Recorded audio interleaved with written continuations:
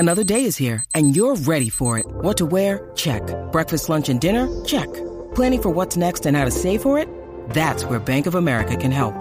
For your financial to-dos, Bank of America has experts ready to help get you closer to your goals.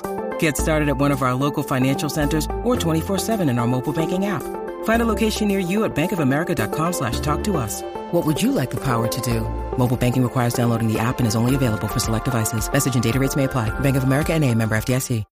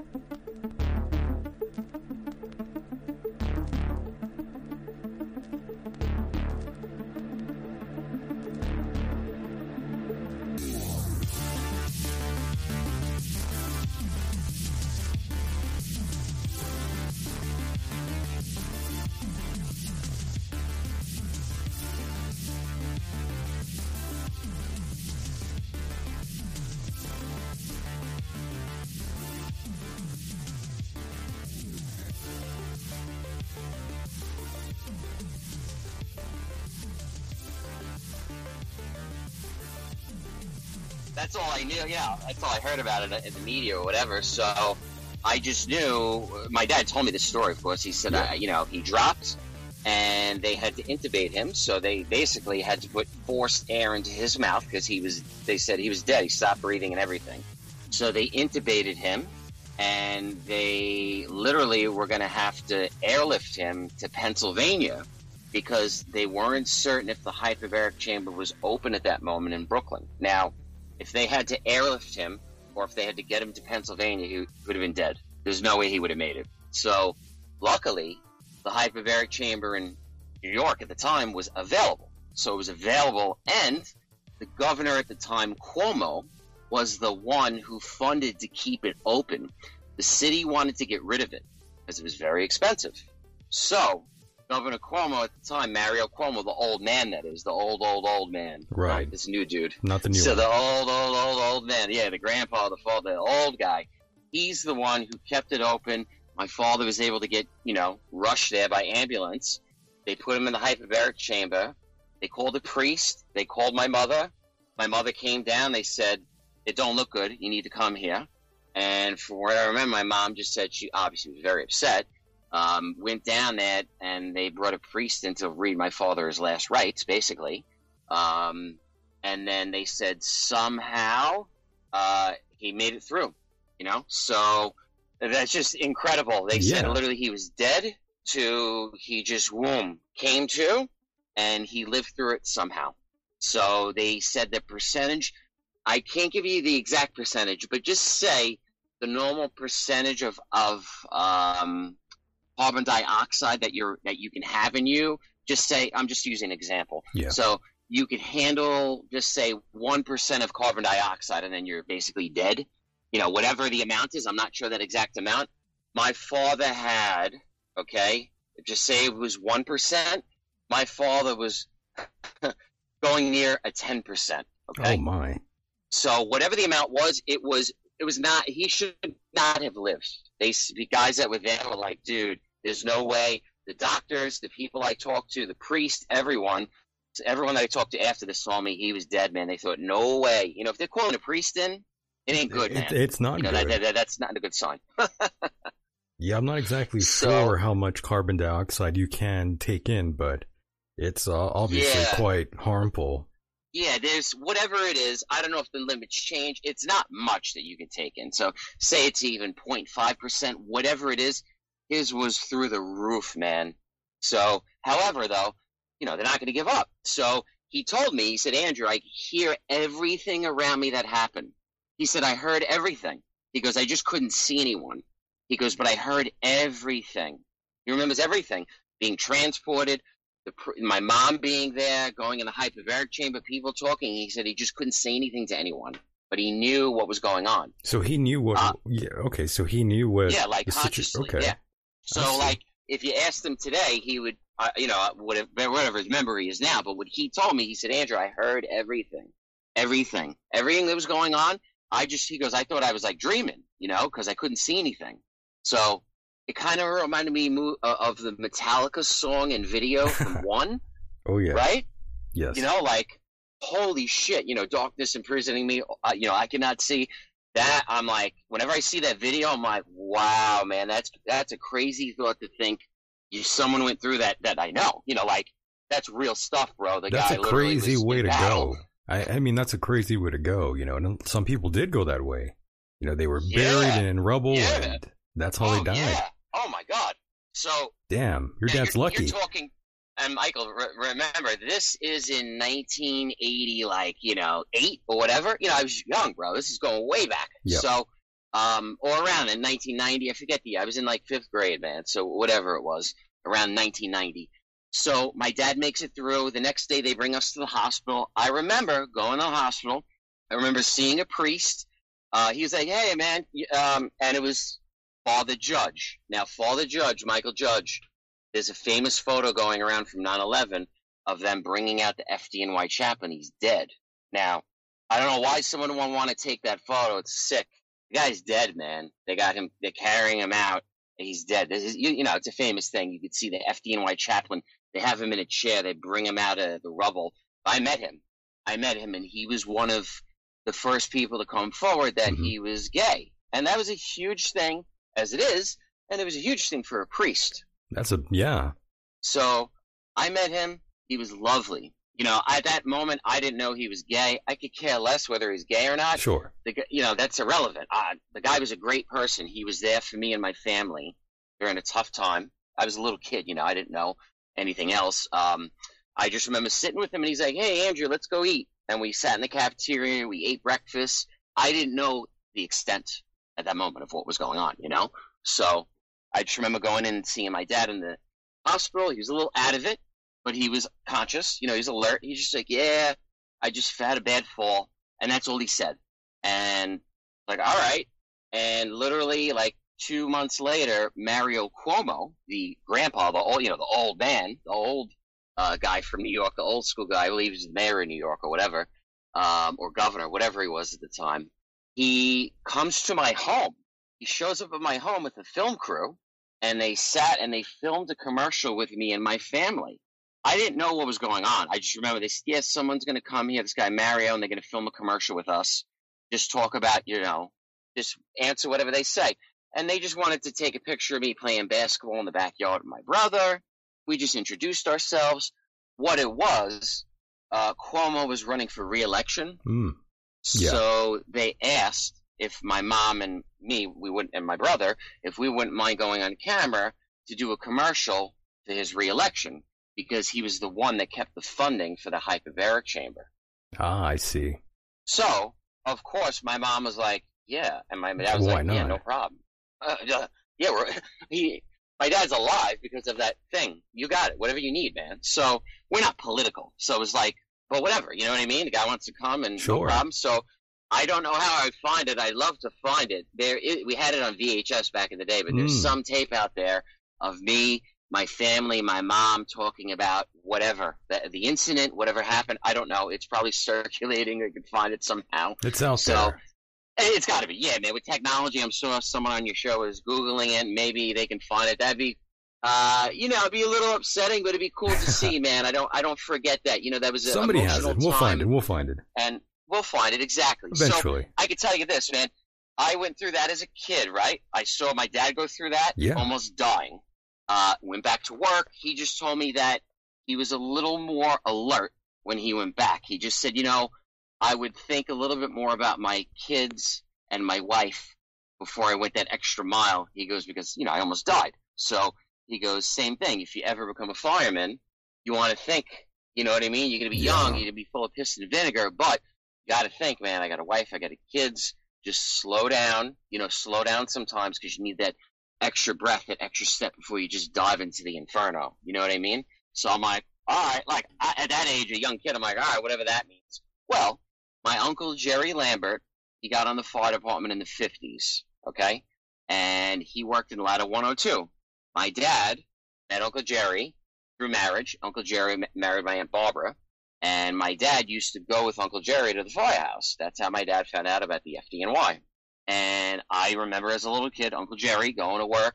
And then I remember my dad going to work and talking about the firehouse and things like that. And from a young age, my mom has photos. There's pictures of me and Santa Claus at the firehouse Christmas party from 1981, 1982, man. I mean, just amazing memories, I loved being with the guys. I loved being at the firehouse.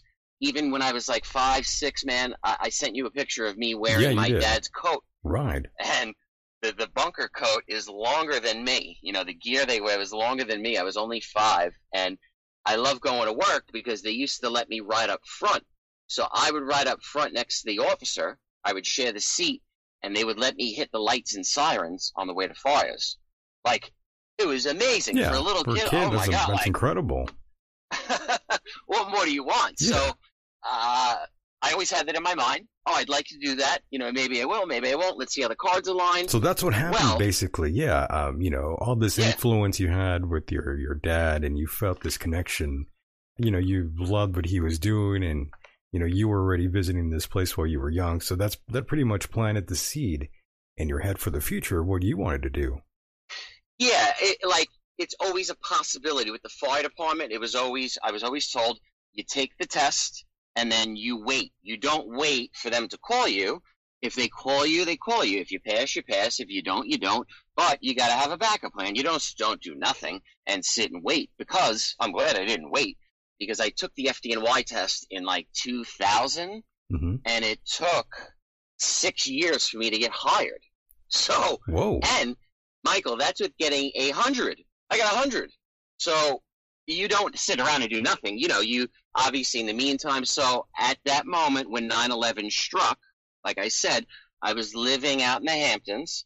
I was a union electrician. That morning, I went to get breakfast. I said, I'll be right back, bro. We usually get coffee around 8:30, 8:45. So I get in my car. I don't have a cell phone. I just got in my car. I turn on the radio.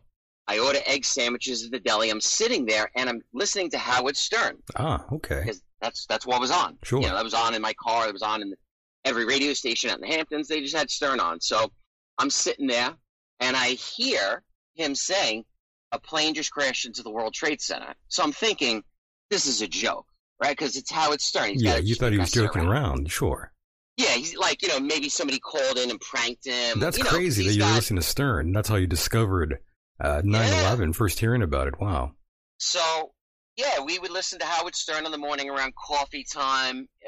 Union electricians, so mostly guys at that time. We'd listen to Stern all day on the job site, or most of the day, whenever he was on. It was funny. So we just, whatever. Like I said, I'm in the deli, literally, I'm in the deli ordering my sandwiches, and I hear him saying this. So I'm like, I look at the deli clerk, I go, did that really happen, bro? And he goes, hold on, let me put on 10-10 wins, just to make sure. And bang, he puts it on and report. Bang, there it is. 10-10 wins. There it is. So I was like, oh my God. So the food was done. I grabbed the food, jump in my car, Howard Stern's on the radio. I just race back to the job site, which is only like 2 minutes away. And I give the guy the food. I said, bro, I got to go. I got to get home. I need to call my father. I didn't know if he was working. I didn't know if he wasn't working. I didn't know anything, but I didn't have a phone. So I said, all right, let me track down a phone. So I raced home to my mansion. I didn't own it, okay, but I literally lived. I'll send you a picture of it. You can put it on the website. It was gorgeous, bro. So I raced over to this mansion, and a couple of my this is even wilder, right? So my roommates, right, who I live with. You ever heard of that movie Boiler Room? I believe so. Yeah, actually. There was a movie made about these guys on the stock market.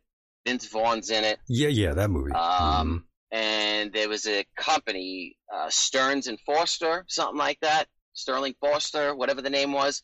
There was guys that scheme people. They rob people with fake stocks, right? And then they got caught, of course, and they all went to jail.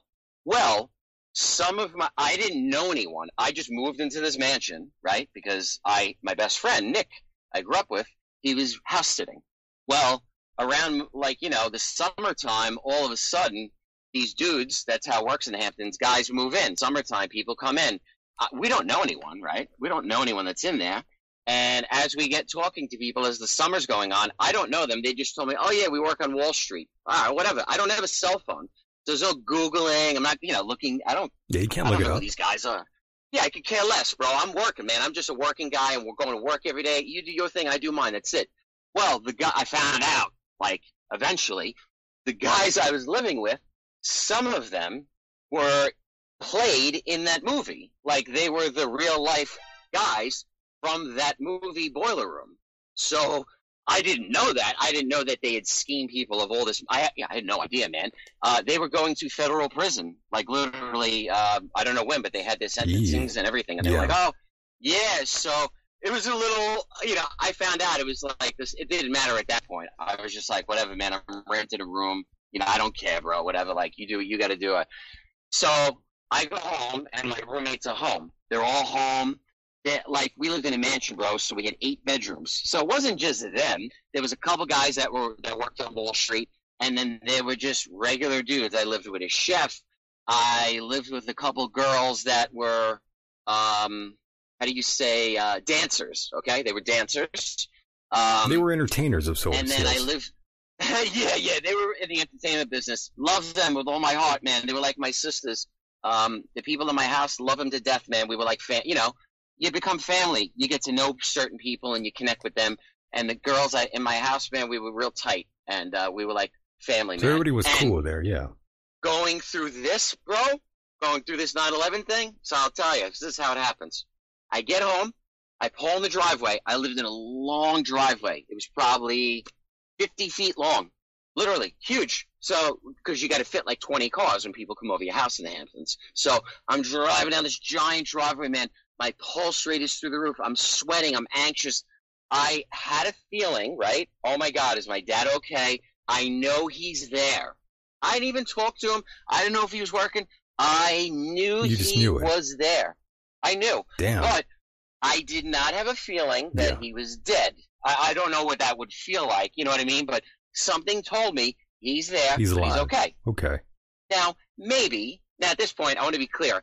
I'm not doing psychic readings. I'm not contacting UFOs every day. I'm just a regular working dude, bro. There's nothing, you know what I mean? I'm not talking about aliens with my roommate, nothing like your that. Mind wasn't even, your mind wasn't even at this stage in this point, man. Yes. If it was today, it'd be different. But it was just like, oh, my God, I have to call my mother and my dad to make sure they're okay. That's it. And my brother. Is everyone okay? Because my brother at the time, he was a New York City school teacher. So, of course, I don't know where he is in connection to this attack, and you just want to make sure he's okay. My mom, New York City school teacher, same thing. Is she okay? Is she safe? My parents lived close to the city, but now I'm hearing on the way, oh, my God, there's other planes that are out there, and there's bomb threats. And people don't know this, Michael, but I was a union electrician. What they had us do, as soon as the attacks happened, they had the electricians. We drove to Queens, so the border of New York City, and they had the electricians setting up mass injury/casualty stations. Interesting. I did not know that at all. So at first, they thought we were going to have thousands of injuries, not thousands of deaths. When this first happened, they thought, oh, people are going to live. Like, they're just going to be really hurt. You know what I mean? People are going to come out of the building. It's not going to fall. They'll just be really hurt. We need to help people. And they wanted to get people away from New York City once they fell, obviously. Everyone had to get out of the city. So just outside the city is Queens. So right there, we went and set up these mass injury stations. Didn't end up using it because everyone died. But so these stations are getting set up, right? I pull down my driveway and I pull up, I go in the house, and we had a giant, like 70-inch flat screen TV in the living room. This is before they were flat back panel, but just the old flat screen TV with the old backing, school ones. You know those? I recall. Yeah, man, real old school. So I get in the living room and I see the tower fall. I was like, whoa, holy shit. So I grab the phone, I call the firehouse. I know he's there. I know he's at the World Trade Center. So my dad worked in Bed-Stuy, Brooklyn. So I knew he wasn't going to be in the firehouse. I called the firehouse. I said, hey, as soon as the guy picked up, it wasn't someone that worked in my dad's firehouse.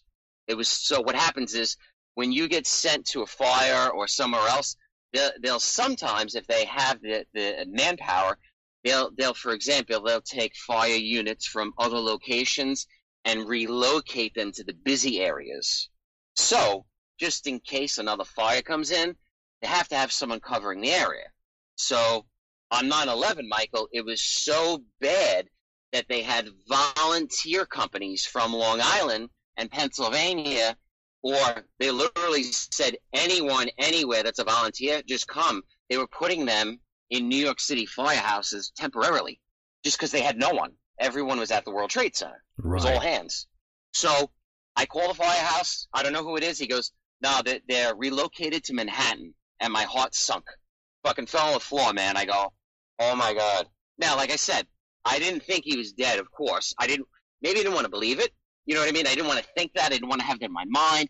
I just kept telling myself, though, literally, he's okay. I'm going to hear from him. He's okay.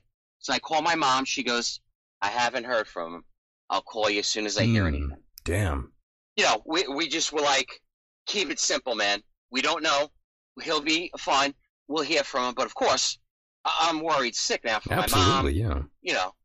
Me, my brother, thinking, oh, my God, he should have – I believe my dad's 20th year anniversary was on September 9th.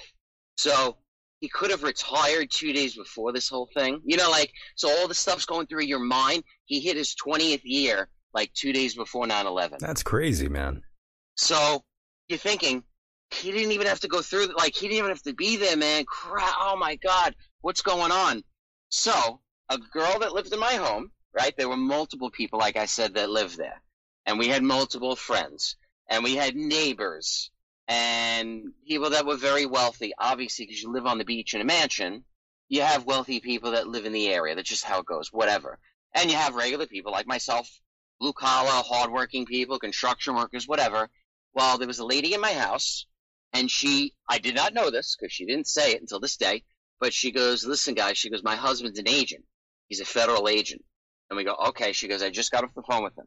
What he said, okay, and this is before we knew anything about anything. We just saw the buildings crash. I didn't talk to my dad. Was sitting there waiting now for anything, right? Give us something. This girl comes in that we know. Like, we all know her in the house. She goes, my husband's an agent. I just got off the phone with him, okay? He said, this is from him, okay? He said that there were guys on the flight, what I heard, of course, the New York flight. There were guys, when the flight took off, that had supposedly, red bands around their head, whatever that means. They had red bands around their head. And she said that they were praying to Allah and they were decapitating people with swords. Well, that's pretty outrageous. Yes. Now, how do you get a sword on a plane? That beats the heck out of me, man. I've never heard that before. That sounds crazy, though. Holy shit. And like I said, I've never spoke about this, man. Never. I'm just relaying to you what was told to me on that day. I don't have any proof of that. I didn't see that. I didn't hear that reported. This is a lady I live with, who I know, and her husband is an FBI agent. I know that. And she said, I just got to phone my husband. This is what he said. So we're all looking at each other like, what? And at the same time, we're watching the news and we're hearing that there's, and she also said that there were dozens of flights that this was about to happen. They landed several other flights that, some didn't even take off. Some were just about to take off. They said this was attempted on several other flights. So she said this thing was going to be much bigger than it actually was. But they got intel, whatever. They shut it down. I don't know. Whatever they did, they stopped flights. I don't know. So I'm here that I go, oh my God, man, we got a real problem on our hands. If this is true, I don't know what really is going on, but that's pretty bizarre and that's awful and that's frightening, man. If that really is happening, swords. They got swords on a plane. What the heck, man? So my God. Now, a couple hours go by, so this goes on around 9 a.m., right? We're watching this stuff happen. Around 1, 2 in the afternoon, finally, I got a call from my dad directly. Oh, finally.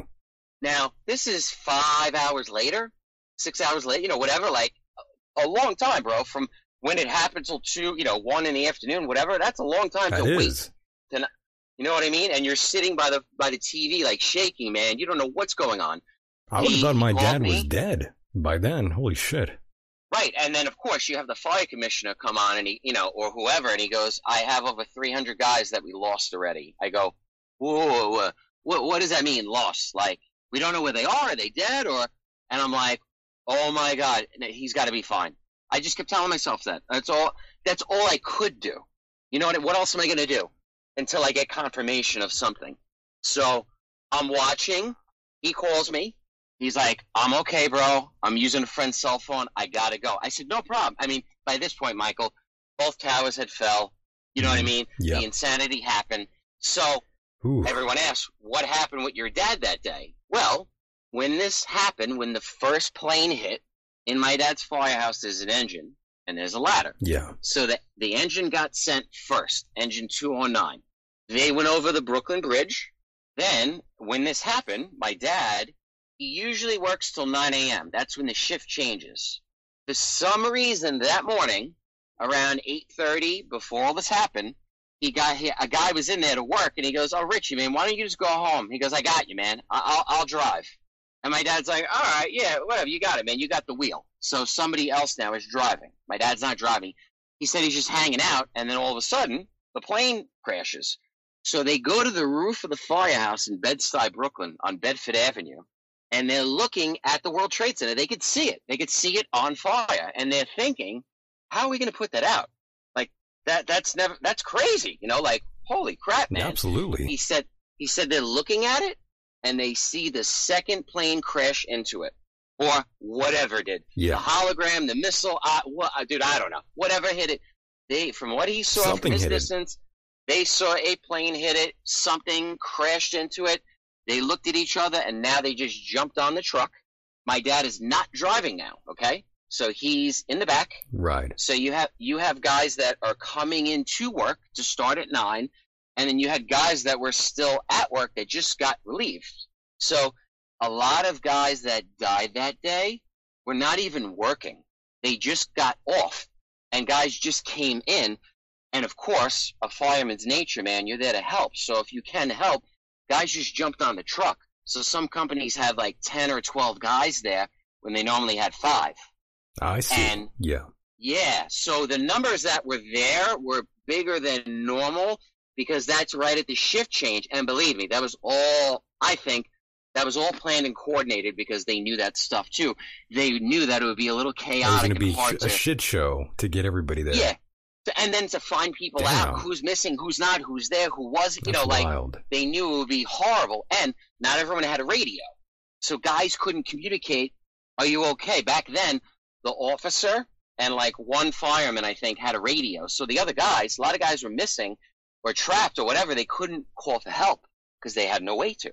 Damn. So my dad's engine company, I said, 209, right? Knowing that really quickly here, knowing that little fact, that sounds premeditated, like someone somewhere knew that would happen.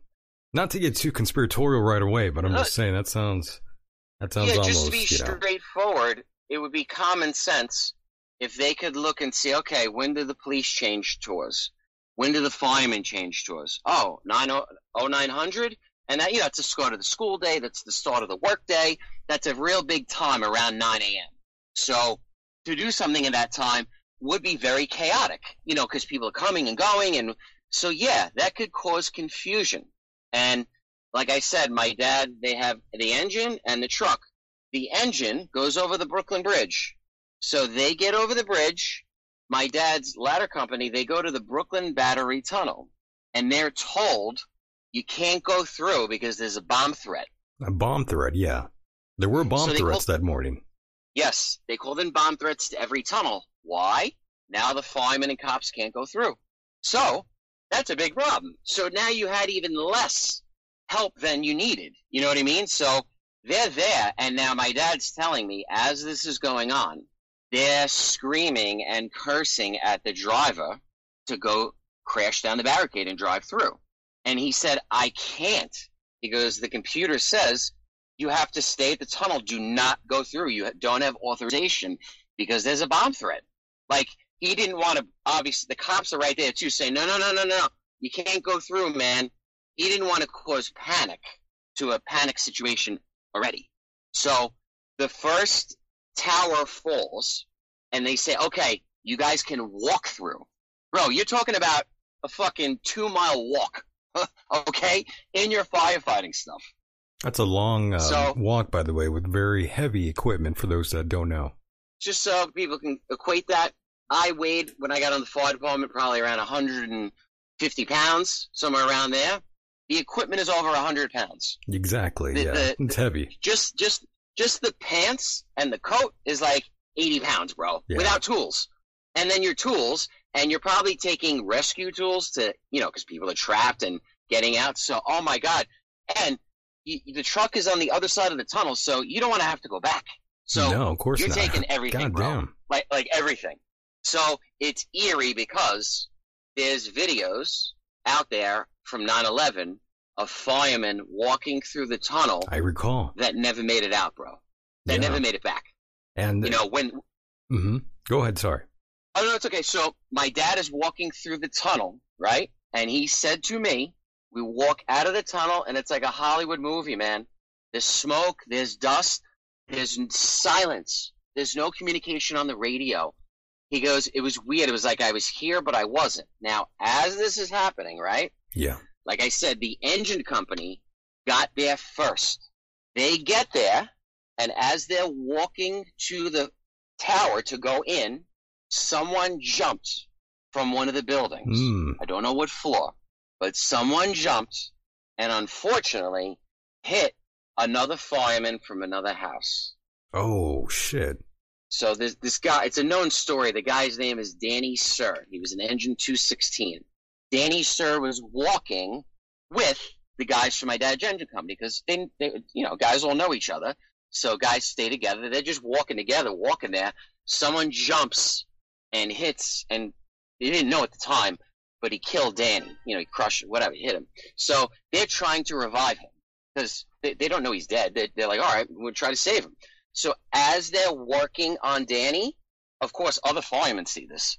Of course, what do guys do? Guys come around. They try to help a fireman, of course. You got to save your own first, man, to make sure you can go help people, of course. So they're trying to revive him. As that happens, Michael, the tower fell.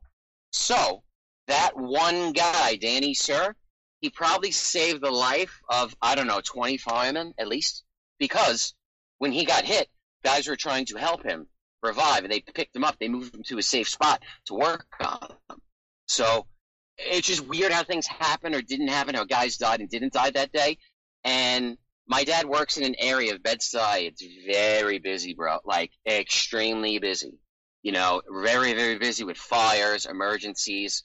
On that day of 9/11, unfortunately, every single company in the area, every single company except my dad's firehouse, every other house lost guys that day. Man. Most of the companies lost every guy that day, even That's guys crazy. that weren't even on duty. Yeah, But for some reason, I don't know. I don't say to people, oh, it's divine intervention, it's God, it's Satan, bro, I don't have any of those answers, bro. I have no clue. All I know is, like, at this moment, when this happened, I was just trying to be very practical. You know what I mean? Like, okay, they're alive. I don't know why, but they're alive. But it was a weird feeling for my dad to, with the survivor's guilt and everything else, and the guys he worked with. Wow, why us? Why? I don't know. Yeah, so it really affected your dad, obviously. I'm sure, man. I mean, I can't imagine to the extent the guys that were there. I'll just tell you another little story, too, because we're on that topic. So I worked with another guy, right?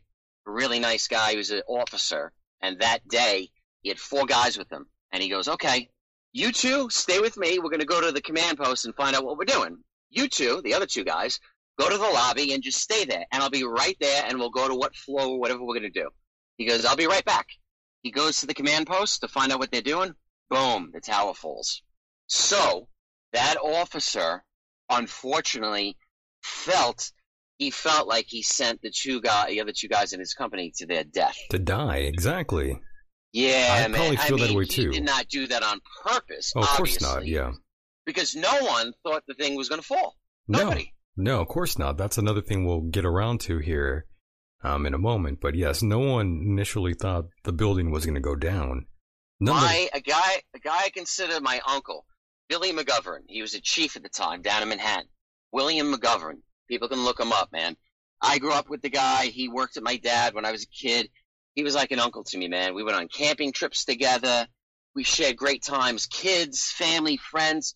It was great growing up, man, around the firehouse, even through bad times. You know what I mean? You had people that loved you, that would always look out for you. If you had a flat tire or your house is flooded or something happened, you'd have 20 firemen at your house. They just show up, man. What do you need? They can never do enough. You know what I mean? That's how firemen are. They can never do enough. Most of them, they could just never do enough, especially when something bad happens, bro. Everyone goes. Everyone's there. Everyone wants to help.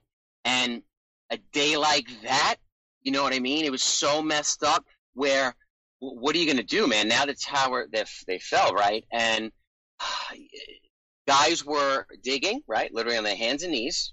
And then you would take turns. So you'd go to the firehouse for like your shift, right? So it was 24 hours in the firehouse. And then you get off. You don't come back for like a day. Well, in your off time, my dad and the guys he worked with, they went down to the World Trade Center on their days off. And they were digging, bro, until they told them they weren't allowed down there because, now the air's not good after, 6 months or a year. What, are you kidding me? Come on. What a load of crap that was. Oh, now the air's not safe. They knew that from day one, bro. Come on. I know that because a guy I know, a fireman, his brother worked for the Department of Health. And the day it happened, he came up to the guys in the firehouse with his meters. Like, they have meters that read the air quality. And he showed him. He goes, dude, this is the air quality, man. And let me tell you, whatever they registered, asbestos and all the other crap in the air, the levels were through the roof, man. But they had guys trapped in there. So you would have had firemen in that rubble digging no matter what, man. It wouldn't have mattered. Guys would have been in there helping. But knowing what we know, maybe they would have taken safer precautions. You know what I mean? Maybe they would have been wearing masks more. So a lot of guys got sick, as you know, over the years. All kinds of cancer. Developed 9/11 shit. Yeah. Well, I'll tell you this. Like I said, I'm talking to you about this because my uncle just passed a few months ago. My Uncle Pete, man. Rest in peace. No secret. Yeah. There's no secret, man. He was down there with the NYPD, and I'll just tell you a little bit. There's pictures of him out there, too, on the pile. There's no jokes. Whatever. It is what it is. I didn't talk about this when he was alive because I didn't want to get into it, but he went to the doctors over the years because he didn't feel right. Like, had the cough, that whatever 9/11 cough. Yes. And he also had some other health issues. The doctor told him, you have something that other guys that were down at the World Trade Center have. We don't even have a name for it. We don't know what it is. Wow. That's pretty crazy. Yes. To be told something like that, holy shit. Yeah, this is something people don't know. This is something that they don't want to hear that. That's reality, bro. I know because I used to go to the doctor with my uncle, okay? Yeah. I know this shit's real. My uncle got sick. They did every test in the world because he was in the military and the police department, so he had good insurance. So he wanted to make sure he was getting diagnosed properly. So doctors would tell him, "Oh, I don't know what it is. Oh, it might be a bone disorder. Oh, it's ALS. Oh, it's this, it's that." In the end, they did not know. They could not tell him definitively. Damn, that's outrageous. And for those that don't know, just really quickly here, Andrew, for those that don't know, there's been there's been several, I believe you can say, surveys or studies published about it, but the 9/11 first responders, they included having prostate cancer and leukemia and other illnesses for those that don't know, but it's a large majority of them actually had to suffer these things, sadly. Yeah, and I know guys that, bro, literally 20 years later, no problems, nothing, fine. And then they go for their 21st medical exam or the next year's medical exam, and, oh, you have cancer throughout your blood. What? Yeah, you have leukemia now. Yeah, you have thyroid cancer or leukemia. Yeah, I mean, bizarre stuff, bro. Guys that were healthy, stayed in shape, stayed fit, and then all of a sudden, boom, now they got this weird, like I just told you, they call it the 9/11, you got the 9/11 disease. We don't know what it is, but all these first responders, or a lot of them that are coming to the doctors, they have the same types of things. They have trouble breathing. They might have trouble with some bones. They got these weird things. And also, my uncle was a world soccer player. He traveled all over the world with the NYPD, which, another odd thing too, played in Italy. Now, 5 Italian soccer players all got, or thought they got, and were treated for ALS, Lou Gehrig's disease. Yeah. My uncle played in Italy, and they thought at one point he had ALS or Lou Gehrig's disease because he had similar symptoms. I don't know if he actually did in the end or didn't. I don't know, but it was a weird thing. He was having the same symptoms as these guys. My theory was, and talking to some people and some doctors, I don't know if they spray the field where they play soccer with chemicals. I don't know. Maybe they do. Maybe they don't, to preserve the field. Sometimes, I remember when I was a kid playing high school football, I used to see the janitor come out and spray all sorts of white shit on the field. I don't know what it was, but probably wasn't good for your body. So who knows, how he got it. That combined with being down at the Trade Center. Could have been a lot of things. Yeah, man. Exactly. We don't know. I think it was a combination of things, but I'm doing this podcast for him, honestly, because it needs to be told, bro. These stories need to be out there, man. This is no joke. It's reality. This is something that my family and me and my family, we went through the last few years. It was awful. You're in the family that no one wants to be part of. You don't want to be in that type of family where someone in your family is very ill and gets sick and can't walk. You know what I mean? It's awful, bro. It is. No one wishes that. No, not at all. No, you don't wish that on your worst enemy, to go through something like that in life. And yes, you guys were deeply impacted throughout. You were impacted that morning and further on, it just like so many other families out there that had to endure this sort of thing. And I'm sure during that time, you were I'm pretty sure you're quite young during that time on 9/11. How old were you then?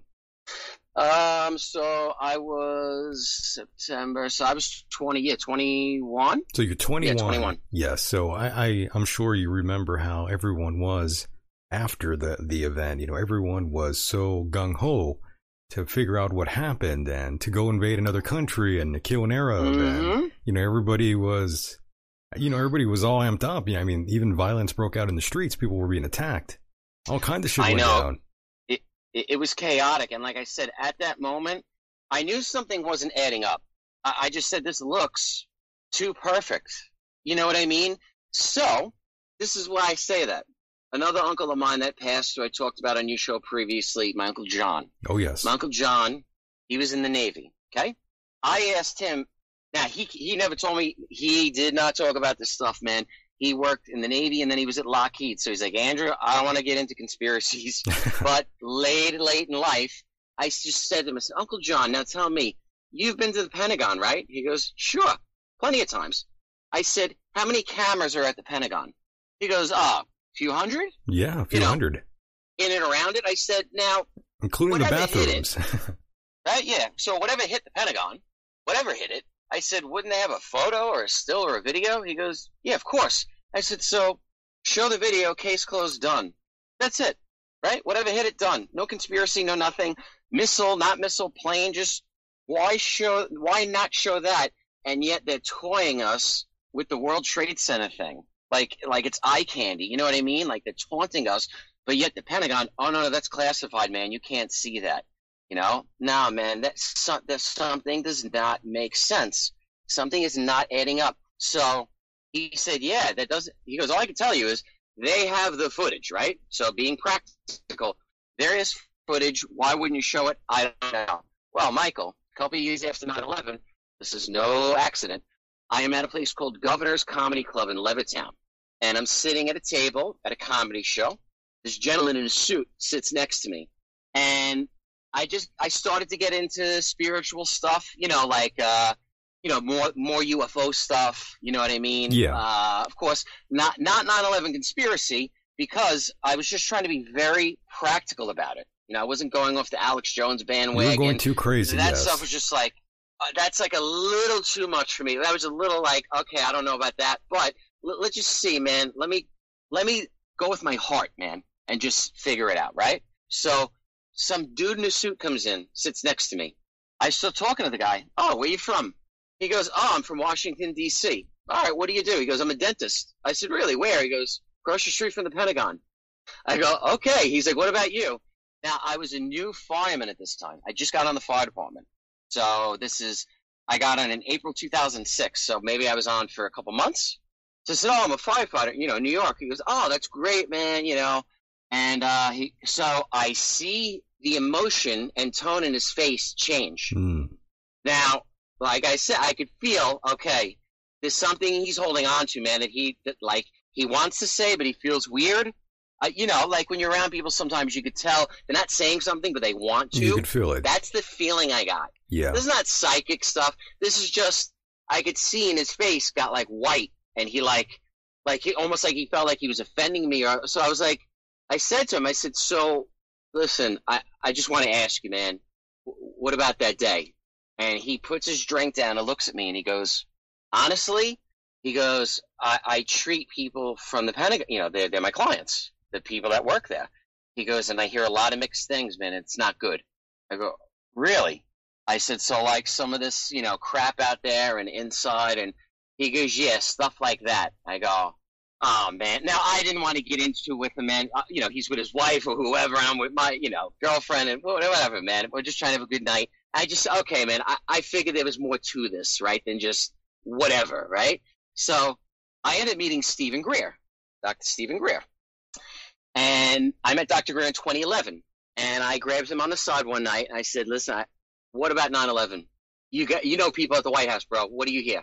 And he said, okay, just like you saw on TV, the commander-in-chief, Cheney, was there, right? Right. Because Bush was down with the kids at school. And I remember a guy testifying at the 9/11 trial saying he supposedly said to Cheney, like, we have a report of something headed at the Pentagon. The Navy just called us. Does the call stand to stand down? Meaning, there's something headed towards the Pentagon. Would you like us to take it out or not? And he said, yes, of course the order stays. So meaning, stand down. So that didn't sound right to me, right? Why would you, if something was heading towards you, and the military, the Air Force, the Navy, I'm sure is all around the Pentagon, I would hope, and the Army and whatever else, you have a target heading towards the White House, you could see it, you could take it out. I would hope you would take it out. I hope. But Greer said to me, just like you saw the planes heading into the buildings, he goes, yes, that is what happened. It's no illusion, nothing like that. It did happen how it happened. However, the command was given to stand down. And I go, oh, all right, man, that's a shame. You know, I've heard a lot of things, and we can get into that, of course. But I was hoping that it was something as practical as that. You know, bomb-sniffing dogs and all these things being removed out of the building. I have no intel to that, man. Nothing like that. I could just tell you, I've asked people that were credible or people that were there or things like that, what happened, whatever. These are the people that know people, and this is what they relayed to me. My father, he never had any information like that. I just know one thing. A retired fireman wrote a book. I'll find it. I'll send you the info. He wrote a book, and he said that he dug up the black box, or black boxes, I forget if it's one or both. He dug them up. He called on the radio, said, I found, it was identified easily. Said, I found, the black box or whatever it says on it.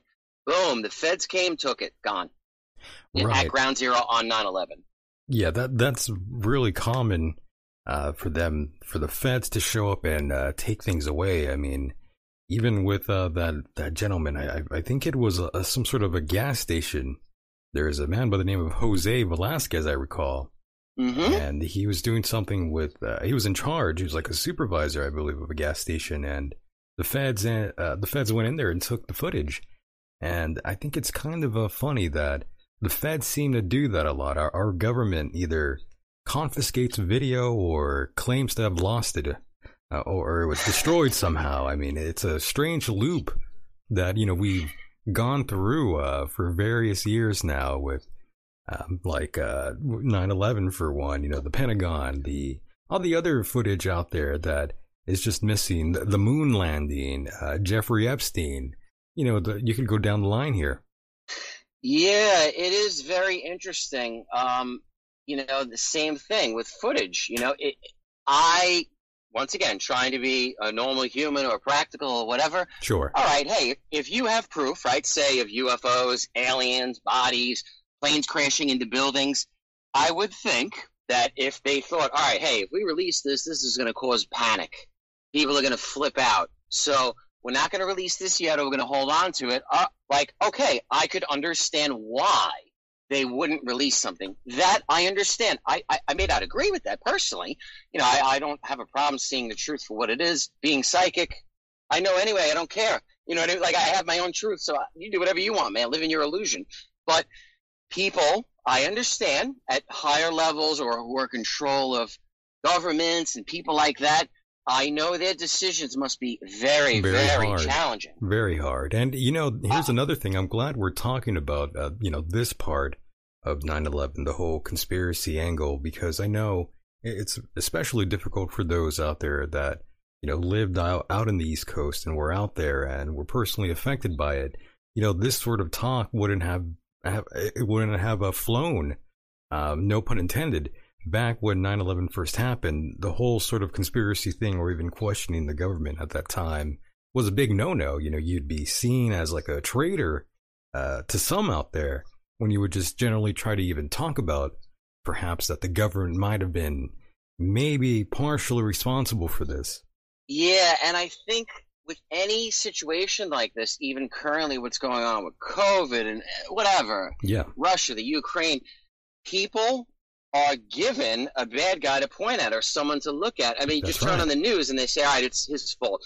Oh, it's Putin's fault. It's not Putin's fault. It's depending on what day of the week. It's crazy. So people, I think, that kind of thinking must have worked, right? It must have worked since the beginning of time. Hey, tell the masses it's this. They'll believe it anyway. And they do, because if it didn't, they wouldn't keep doing what they're doing. So there is a war. There is. There is a spiritual war going on. I tell people this when they ask me about what about good evil aliens or bad aliens or demons or angels. I said, listen, I'll tell you this. I know good humans and I know bad humans. Right now, those are the ones I'm concerned about. The things that are out there and whatever else is around us, they don't want to come near us. Why would they?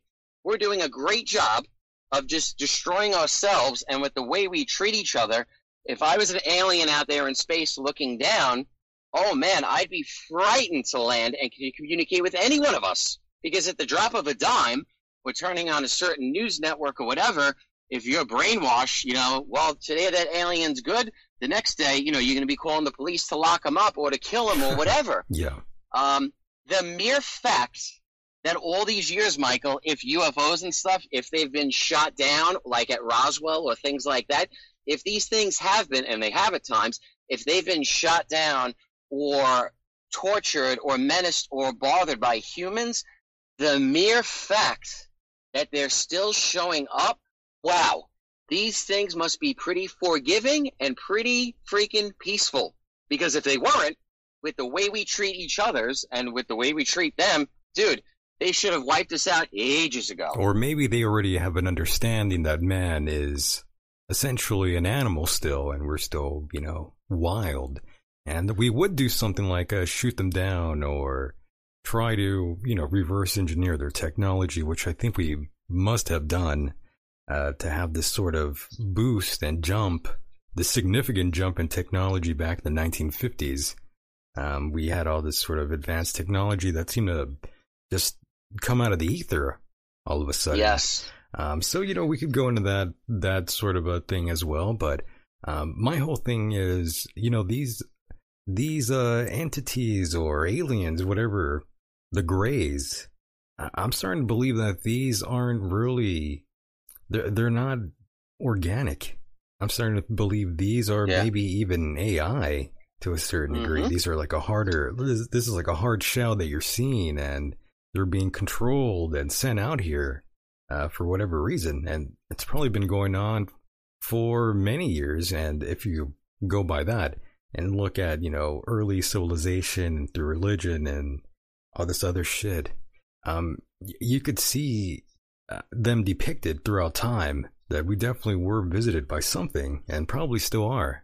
Yeah, I mean, and think about this, if we were going to Mars or wherever else and there was another life form there and we were possibly threatened, or to just be on the safe side, even look now, when they go to Mars, what do they send? A probe. Or a rover. Right. Or something else. The actual person to go there, you got to be extremely careful. And if a place had a track record for annihilating each other, I hope they wouldn't send a human there, at least not at first. So would be a good idea. A lot of times, I have news for people, because people really think that they are communicating with Christ or Jesus or an entity, or, oh my God, I met this, angel from the Bible, and no, you didn't. You met their pet dog. Yeah, most likely you did not meet who you were told you were meeting. Yeah. No way, because it doesn't make, same thing. That would not make sense, at least not at first. I don't think at first you'd want to play it safe. You'd send a probe, or you get a vision or a hologram or something. So, yeah, there's no way that all around all these people and interactions are actually communicating with the real thing. I don't believe that's possible. So I think you're spot on. It's AI, or it's some sort of hologram. Or, Michael, it would not surprise me if we found out one day that the majority of this whole thing, and I'm saying not everything, but the overwhelming majority of all of this phenomena stuff is all human. All. Meaning AI, reverse, whatever stuff they're up to and they've just been playing us all along because it's a great story. And it doesn't make sense to have the truth revealed. You look now, and sadly, this is where we part ways. If you want to hear the full interview, please go to patreon.com/Michael Deacon. See you there.